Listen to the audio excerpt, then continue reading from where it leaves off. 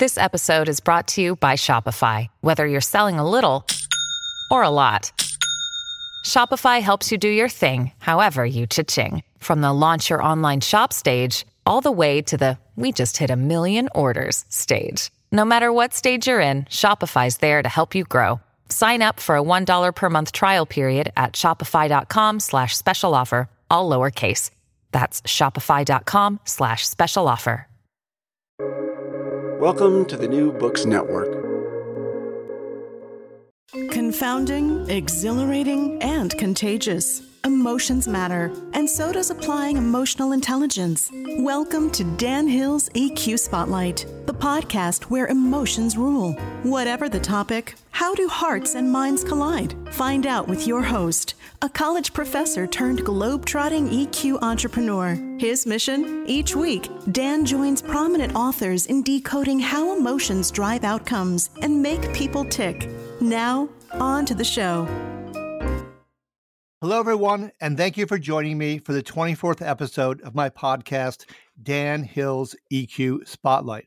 The series appears here on the New Books Network, which has as its motto, sharing knowledge so people can thrive. Today's topic is how to promote peace in the streets. With me is Thomas Abt. He is the author of Bleeding Out, The Devastating Consequences of Urban Violence and a Bold New Plan for Peace in the Streets. The publisher is Basic Books. Thomas teaches, studies, and writes about the use of evidence-informed approaches to reduce urban violence. He is a senior fellow with the Council on Criminal Justice in Washington, D.C. Prior to the Council, he served as a senior fellow at the Harvard Kennedy and law schools. Before that, he held leadership positions in the New York Governor's Office and the U.S. Department of Justice. His work has been featured in major media outlets, including The Atlantic, The Economist, Foreign Affairs, The New Yorker, The New York Times, The Wall Street Journal, CNN, MSNBC, PBS, and National Public Radio. Thomas, welcome to the show. Pleasure to be with you, Dan. Thank you so much for being here. It's a very important topic, and I hope we can cover a lot of ground here in the half hour. First up, why don't you kind of orient readers and give them a top-line overview of the book? Sure. I wrote Bleeding Out to tell people about urban violence and to talk about the seriousness of urban violence, the gravitas of it, and to convince the general public that everyone has a stake in reducing urban violence. But in addition to that, I wanted to sort of counter some of the pessimism or fatalism, because the good news about urban violence is that it is preventable, and that in fact, there are proven solutions readily available to reduce urban violence that don't break the budget, that don't require new laws, and don't even require massive governmental reform. So if we want to have peace in the streets, we can have it. Okay, well, I very much want to move to the feasible solutions, but before we get there, I just want to help give people a feel for this topic that you are so much informed on. You have a comment in the book, a remarkably strong statement. You said, a single homicide causes more human suffering on average than any other individual act of wrongdoing. Can you maybe just elaborate on that comment? Because I think that will establish the stakes of this conversation. Sure. I believe, and I think many people would agree, that homicide or murder is the single worst thing that someone can do to another person. And that's backed up by the fact that murder is universally condemned across all societies. It is universally placed at sort of the top of the hierarchy of criminal offenses. And it's also empirically demonstrated through many, many different studies. The costs of crime, both direct and indirect, are remarkable. The costs of a low-level, nonviolent misdemeanor offense might be a few $1,000s, but the total cost to society of a single homicide is estimated by many credible studies to be in excess of $10 million per homicide. which is just an amazing statistic. There are a lot of amazing statistics in this book. So I assume we're talking here, obviously, there's the individual involved, there's family, there's the community, and that the ripple tides here are incredibly strong. Is there maybe, that is a really gripping statistic. Is there one or two of the other many statistics in the book that you'd like to offer up to listeners, again, to help establish the stakes of what's involved here? Sure. I think one of the things that's important for people to understand is that homicide, particularly urban homicide, is concentrated among a remarkably small group of people and in a remarkably small number of places. So in every American city, less than 1% of the city's population, a tiny fraction of 1% of the city's population, is going to be responsible for 50, 60, 70% of all shootings and killings.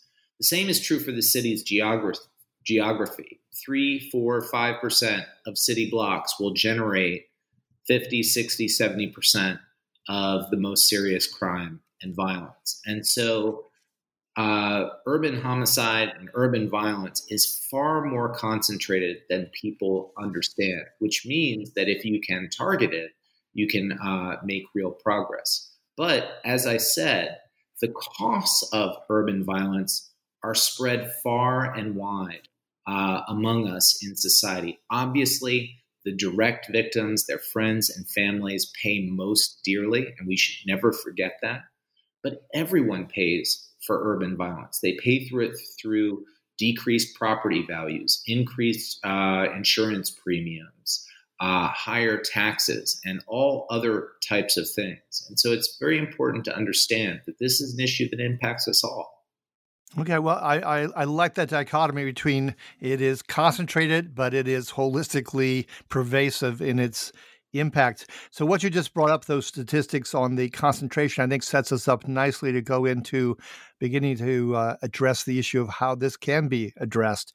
So you mentioned three things: people, places, and things. I think each of them merits its own opportunity for you to explain it to us more fully. So let's start with the people part. You talk about three different kinds of shooters: would-be shooters, someday shooters, and bona fide shooters. Do you want to walk us through each of those three different categories? Sure. So in the book, I identify evidence-based solutions for urban violence, as you said, across people, places, and things. People-based strategies, place-based strategies, and really not thing-based strategies, but behavior-based strategies. In terms of the people who are creating or responsible for the disproportionate share of urban violence, both as perpetrators and as victims. I spoke to literally dozens of people who had firsthand experience with street violence, former gang members, former shooters, cops who were parts of gang units, mothers who had lost children, faith-based leaders, in order to sort of marry up the world of research with the real lives of people who had experienced violence. And, those categories of someday shooters, would-be shooters, and bona fide shooters came out of both the research and those conversations. Someday shooters are children and adolescents who are already displaying warning signs for delinquency and aggression and other things. They're the children and adolescents who people know sort of are demonstrating sort of troubling signs. And they are the young people that if we intervene with evidence-based programs, we won't have to respond to them later with arrests and incarceration. So that's very important. The would-be shooters are typically the young men and adults who are really at the highest risk for violence, again, both as perpetrators and as victims, but for whom intervention is still possible. They may be actively involved in a gang. They may be involved in high-risk behavior. They may be carrying a gun for protection. But if they are offered the right set of incentives, they can be turned around, and they can voluntarily move away from this high risk behavior. And then lastly, there is an exceedingly small sliver of people, and I think it's very important to sort of reinforce that this is a very, very small group of people. But there are a group of people who are persistent violent offenders and who refuse assistance, refuse any sort of positive intervention, and are deeply, deeply dangerous to themselves and others. And those are what we call the bona fide shooters. And those people are really, we do need to separate those people from society and protect society from these individuals. And it seemed to me from the book, in these various gangs, for instance, when we were speaking about gangs, that it seemed like it was maybe 2, 3, 4. There was like a core, really hardened core that were the most dangerous ones. And even the other fellow gang members could be a bit frightened of them because they were indeed these bona fide shooters. Is that correct? Or am I recalling it not quite from my reading? No, that's right. I mean, from, there's not a lot of rigorous research in this area, but anecdotally speaking to lots and lots of people who have, enforced the law against gangs, participated in gangs and groups and cliques, whatever you want to call them. If you've got a group of young men, say you've got 100 young men who are part of this group, the vast majority of those young men are actually not at the highest risk for violence. And in any particular gang, you've got a lot of people who like to go to the parties. You've got a lot of people who like to sell the weed. You've got other people who are related. But those are not necessarily people who are at the highest risk just because they affiliate with the gang. Of those 100 people, maybe 5 or 10 are what are known sort of within violence reduction circles as shooters or potential shooters. They are, when that group has some type of conflict, the small number of young men, and it's almost always young men, who will reliably pick up the gun and sort of carry out the mission of the group, which is often violent retaliation for previous violent offenses. And then within that subsection of those 100, there might be 1 or 2 young men who are not just capable of violence, but really seem to enjoy it and seem to seek it out. And those young men are viewed with deep fear by their fellow group members and the community. And in fact, I had one former gang member tell me that a lot of those young men don't last very long because they're often killed by their own gang, because they are so dangerous and so reckless that they're a danger to the group. Yeah, that reminds me of what I think is really the most chilling line ever by Johnny Cash, where he sings, "I shot a man just to watch him die," that there is a pleasure in the act of killing another. I think that's right, but I think it's really important to not focus the public policy conversation on that exceedingly small number of people. Sure, fair enough. Because I think that, this is a subject that really lends itself to sort of sensationalist types of narratives. And it's just important to understand that, yes, there is a small number of people out there who are, deeply disturbed and need to be separated from society. But that is not the situation for the vast majority of people, even those who are involved in violence. Yeah, no, fair enough. I mean, I'm very much not seeking to demonize here, but to move, I think your book certainly is, to what the solutions are. Let's move to the next category, beyond people to places. What can you say on that front? Well, just as in order to maximize the opportunities for behavior change, you need both a set of positive and negative incentives for people. You need the same set of positive and negative incentives, push and pull factors, punishments and rewards in places. And it's important for people to understand what we're talking about when we're talking about places. we're not talking about neighborhoods. I live in Boston. We're not talking about Roxbury or Mattapan or Dorchester, which are neighborhoods where that have especially high rates of gun violence. We're talking about micro locations known as hotspots, a very distinct location, a particular liquor store, a particular corner, a particular housing project. Nothing more than 3 to 5 blocks in size, and that is where violence concentrates. And so, when we think of a neighborhood as "quote unquote" dangerous, that's often a neighborhood that has one or more hotspots, but many parts of that neighborhood are not violent, and that's why it's so important not to stigmatize entire neighborhoods or entire groups of people with this label of violence, and to recognize how concentrated it really is. But back to what you do with these hotspots.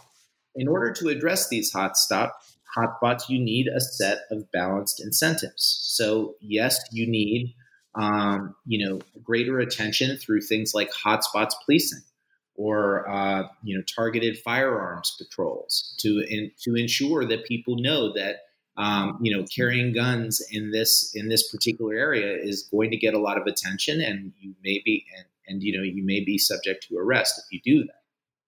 However, we can't just police these neighborhoods. We also have to invest in them. And so we need to think about ways to, after we've temporarily reduced shootings and killings through proactive policing, to then change the nature of the hotspots itself through investment. And that's through things like urban cleaning and greening, meaning the sort of remediation of abandoned buildings and lots. It's also through other forms of investment in order to change the physical and other aspects of it. And it's also through community building. I think one of the things that we often focus on is sort of, and we should probably talk more about this, I'm sure we will later, is that we focus on sort of, reconciliation between government and communities, between cops and residents, in the broadest possible sense. But in order for violence reduction, that really needs to be done at the block level. So you need police officers in a particular precinct to get along with, residents of a particular affordable housing project. And they need to get along with the businesses that are right there. And that is the partnership level that we need. Not sort of a massive kumbaya moment, which unfortunately may be some time in coming. Sure. You mentioned in the book that citizen patrols, on the other hand, because I understand the focus on the community and getting it down to the grassroots, to interject that term. But you said that, if I heard you right in the book, the citizen patrols don't really work as well as one might hope. Is that? That's right. Okay. And I think it's very important for people to understand that while many people today are very interested in sort of community-based efforts to prevent violence, and it's extremely important to have the participation of the community in violence reduction, it is extremely unreasonable, and I would argue deeply unfair, to ask a community to police itself. And their history shows that it's not likely to happen. And so rather than thinking about the community taking on the functions of the state, it's about the community being fully consulted and fully participating in that governmental function. And so, I believe, and I think that the research is somewhat incontrovertible, that we need police, but we need those police to protect and serve, not rule. Okay. And the third piece of this was the things, or the behavior-based situations-based strategies. What can you say on that front? Right. So this is my way of framing the larger debates about sort of guns, gangs, and drugs. Sure. Things that people talk a lot about, but that we haven't to date crafted particularly constructive public policy solutions for. And the reason for that is because we haven't really focused on the nexus between those things and actual criminal and violent activity. And so my framing is, instead of thinking about these things as objects, think about them as behaviors or verbs. So don't think about guns. Think about gun carrying, or more specifically, illegal gun carrying. Don't think about gangs. Think about violent gang rivalries. And don't think about drugs. Think about violent drug dealing. And that way you can tie those behaviors into the people and places who are at the highest risk for violence. So then you're thinking about not all guns, but illegal gun carrying among the highest risk individuals in the highest risk places. You're not thinking about anyone who might get a tattoo or, say something on social media that says that they're involved in a gang. You're looking at the people who are violently involved in gang disputes who are at the highest risk for violence in the highest areas. And the same thing for drugs. And all of a sudden, what you see is that this extraordinarily complex, incredibly persistent social phenomenon starts to become solvable. You start to say, okay, in my city, I have about 350 young men who I need to engage relentlessly, both with a set of positive and negative incentives. And I have a few dozen micro locations that I need to turn around. And if I can and I need to focus on 2 or 3 key behaviors in that place. Don't let those people in those places carry illegal weapons. Don't let them engage in these violent group activities, and so on and so forth. And all of a sudden, this complex problem starts to become solvable. Yeah, and I think that's the important things for listeners, that this is evidence-based. So we're not just talking about political rhetoric, but we're chastising, stigmatizing. We're trying to get down to what works based on studies, evidence, observations, things that are concrete. And making it concrete then allows you to go after what is the best use of resources and time and effort to pinpoint what can move this forward. That does bring me, of course, because you've had a lot of experience in government and at least on the fringes, the edges of policy and politics and how they intersect. What is the biggest challenge to getting cities, states, whatever the unit we're talking about here of government to adopt the methods you're talking about? What's that biggest challenge you would say you've faced? Well, I think that it's always been a problem. But right now, post George Floyd and all of the unrest that has followed, there is a toxic relationship between police and communities, and I think that it is possibly never been harder to have a reasonable conversation about how police and communities interact with one another, particularly in solving one of the most important issues. And it's very important for people to understand that in poor communities of color, people feel, and there's been lots of surveys to show this, and I have spent many, many hours across dozens of cities and dozens of communities speaking directly with people about this. People feel over-policed and under-policed. They feel hassled. They feel excessively stopped and searched and arrested and incarcerated for things that that are often seen as trivial and could be handled through other means. But they also see enormous impunity for the most serious offenses. In many of the most violent cities across America, there are homicide clearance rates of 30, 20, even 15%. And so it's important for people to understand that if you really care about these communities, you have to recognize that they are both being overserved by our criminal justice system and underserved at the same time. It's a complex challenge, and it's exceedingly hard to break through and talk about that in a sensible way right now. Well, and I happen to be based here in Minneapolis, St. Paul, the site of the George Floyd killing. I live actually about 2 miles from where that happened. And it's interesting what you just said, because in fact, there were some people who very much wanted the police to be defunded and move away. And that's what the Minneapolis City Council, for instance, has talked about. But the largest portion of the Black community in the Twin Cities is probably in North Minneapolis. And they very specifically said just what you're saying here, that they feel certainly overserved in some unfortunate ways, but they also very definitely feel underserved. And so defunding the police was actually about the last thing they wanted. They just wanted a much better way of moving this conversation forward. I assume you've had similar conversations and found that to be true elsewhere. I think that's absolutely right. I think the vast majority of people living in dangerous communities want the right police. They don't want less police. But there's also some emerging research showing coming out that really shows that the biggest sort of gap in political opinion here is not across race when it comes to defunding the police. It's actually by age. And that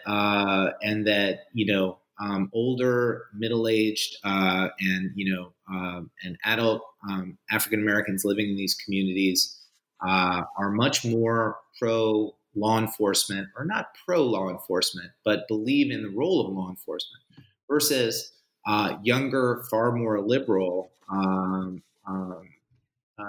people of color living in those same neighborhoods. And so, the neighborhoods themselves don't agree necessarily on the solutions. Sure. Now, of course, it's true that older people tend to vote more, so the politicians are going to listen to them. I want to go back to a comment you made almost in your opening remarks, that everybody has and needs to have a stake in this conversation. One of the important books I read within the last couple of years is American Apartheid, and just how separate we still live, including absolutely in northern cities where, the rate of de facto apartheid in terms of neighborhoods and integration, we're talking upwards of 80, even 90% in some cases of separation of the races. What do you see as the kinds of messaging, the ways of reaching out that are going to make everyone realize that they do in some non-kumbaya sort of way, but take this seriously and try to find a collective solution as opposed to stigmatize? Well, I think there's an appeal to self-interest, which is that, which is a sort of more cold, calculating approach, but it does move some people, which is that, like it or not, even if you are not directly affected by gun violence, you are paying for it. And that if you would invest in evidence-based strategies, you could spend a little money and have a return on investment of 10, 20, 50 to 1. And the reason is, again, going back to that $10 million figure.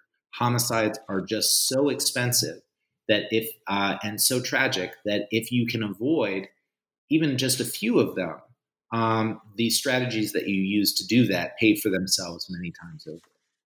And then the next strategy is really one I think is a really sort of call to sort of patriotic duty, which is that oftentimes these homicides are happening only a few miles away from a quote unquote safe neighborhood, and we have to have a broader notion of citizenship. We have to have a broader notion of what it means to share the same city or same state or same country. And to say that, like, whatever our differences are, and, you might be conservative, you might be progressive, you might have an expansive view of the federal government, or you might have a limited view of the federal government. Whatever whatever those differences of opinion, we should all be able to come together and say that the most disadvantaged and disenfranchised people in our society don't deserve to die at the wrong end of a gun. And I think that that's some sort of basic level of decency that we should be able to maintain. No, I would very much agree. Part of my sensitivity to this issue is I worked in downtown Newark, New Jersey for about 3.5 years in my career. And so many people when I was living in New Jersey just wanted to think the cities was the city's problem. And, most of the cities in New Jersey, historic cities, do struggle. But very often others in the state just kind of want to dismiss it as not their problem. We're going to run out of time in a little bit, but I have one other question. It does involve the police, but it may not involve urban violence in the way we've been discussing it today. Probably with the news about what just happened in Michigan and the governor and the arrests made there, I think I'm not alone in having some concerns about right-wing militias. But I also have a concern about the degree to which the police, at least I've seen some disturbing reports that the police have much greater sympathies for these right-wing militias than I might hope for. To what extent am I being paranoid here, and to what extent is there a real issue here? I think that it's important not to sort of engage in fear mongering. I think that we unfortunately have a commander in chief who is pretty relentlessly engaging in divisive fear mongering, and I don't think that those of us who want that commander in chief replaced, and that includes me, should respond in kind. I think that this is something that, if true, is deeply disturbing and deserves very thorough investigation and research. And where it exists, we need to root it out. But I think speculating about the sympathies of people without evidence, particularly on a subject like this, is probably dangerous. No, fair enough. I mean, I think the news reports mentioning or indirectly citing were very specific in location. I won't name which states or communities, but there were more than one of these reports. But I think we'll have to leave it at that for today. I want to thank you, Thomas, very much for your time and for being a guest on Dan Hill's EQ Spotlight. This has been episode number 24, How to Promote Peace in the Streets, with my guest, Thomas Abt. He is the author of Bleeding Out, The Devastating Consequences of Urban Violence and a Bold New Plan for Peace in the Streets. To check out other episodes of this podcast, please visit my company's website at www.sensorylogic.com. If you got a follow-up question for Thomas, you can email it to me at dhill@sensorylogic.com. If you've enjoyed today's episode, please give it a rating or review on iTunes. Finally, I like to conclude every episode with an appropriate epigram. As we've been talking about empathy and compassion and trying to deal with the terrible legacy and consequences of violence, I'll end with this quote from Susan Sontag. She said, to paraphrase several sages, nobody can think and hit somebody at the same time. Until next time, be kind and stay safe.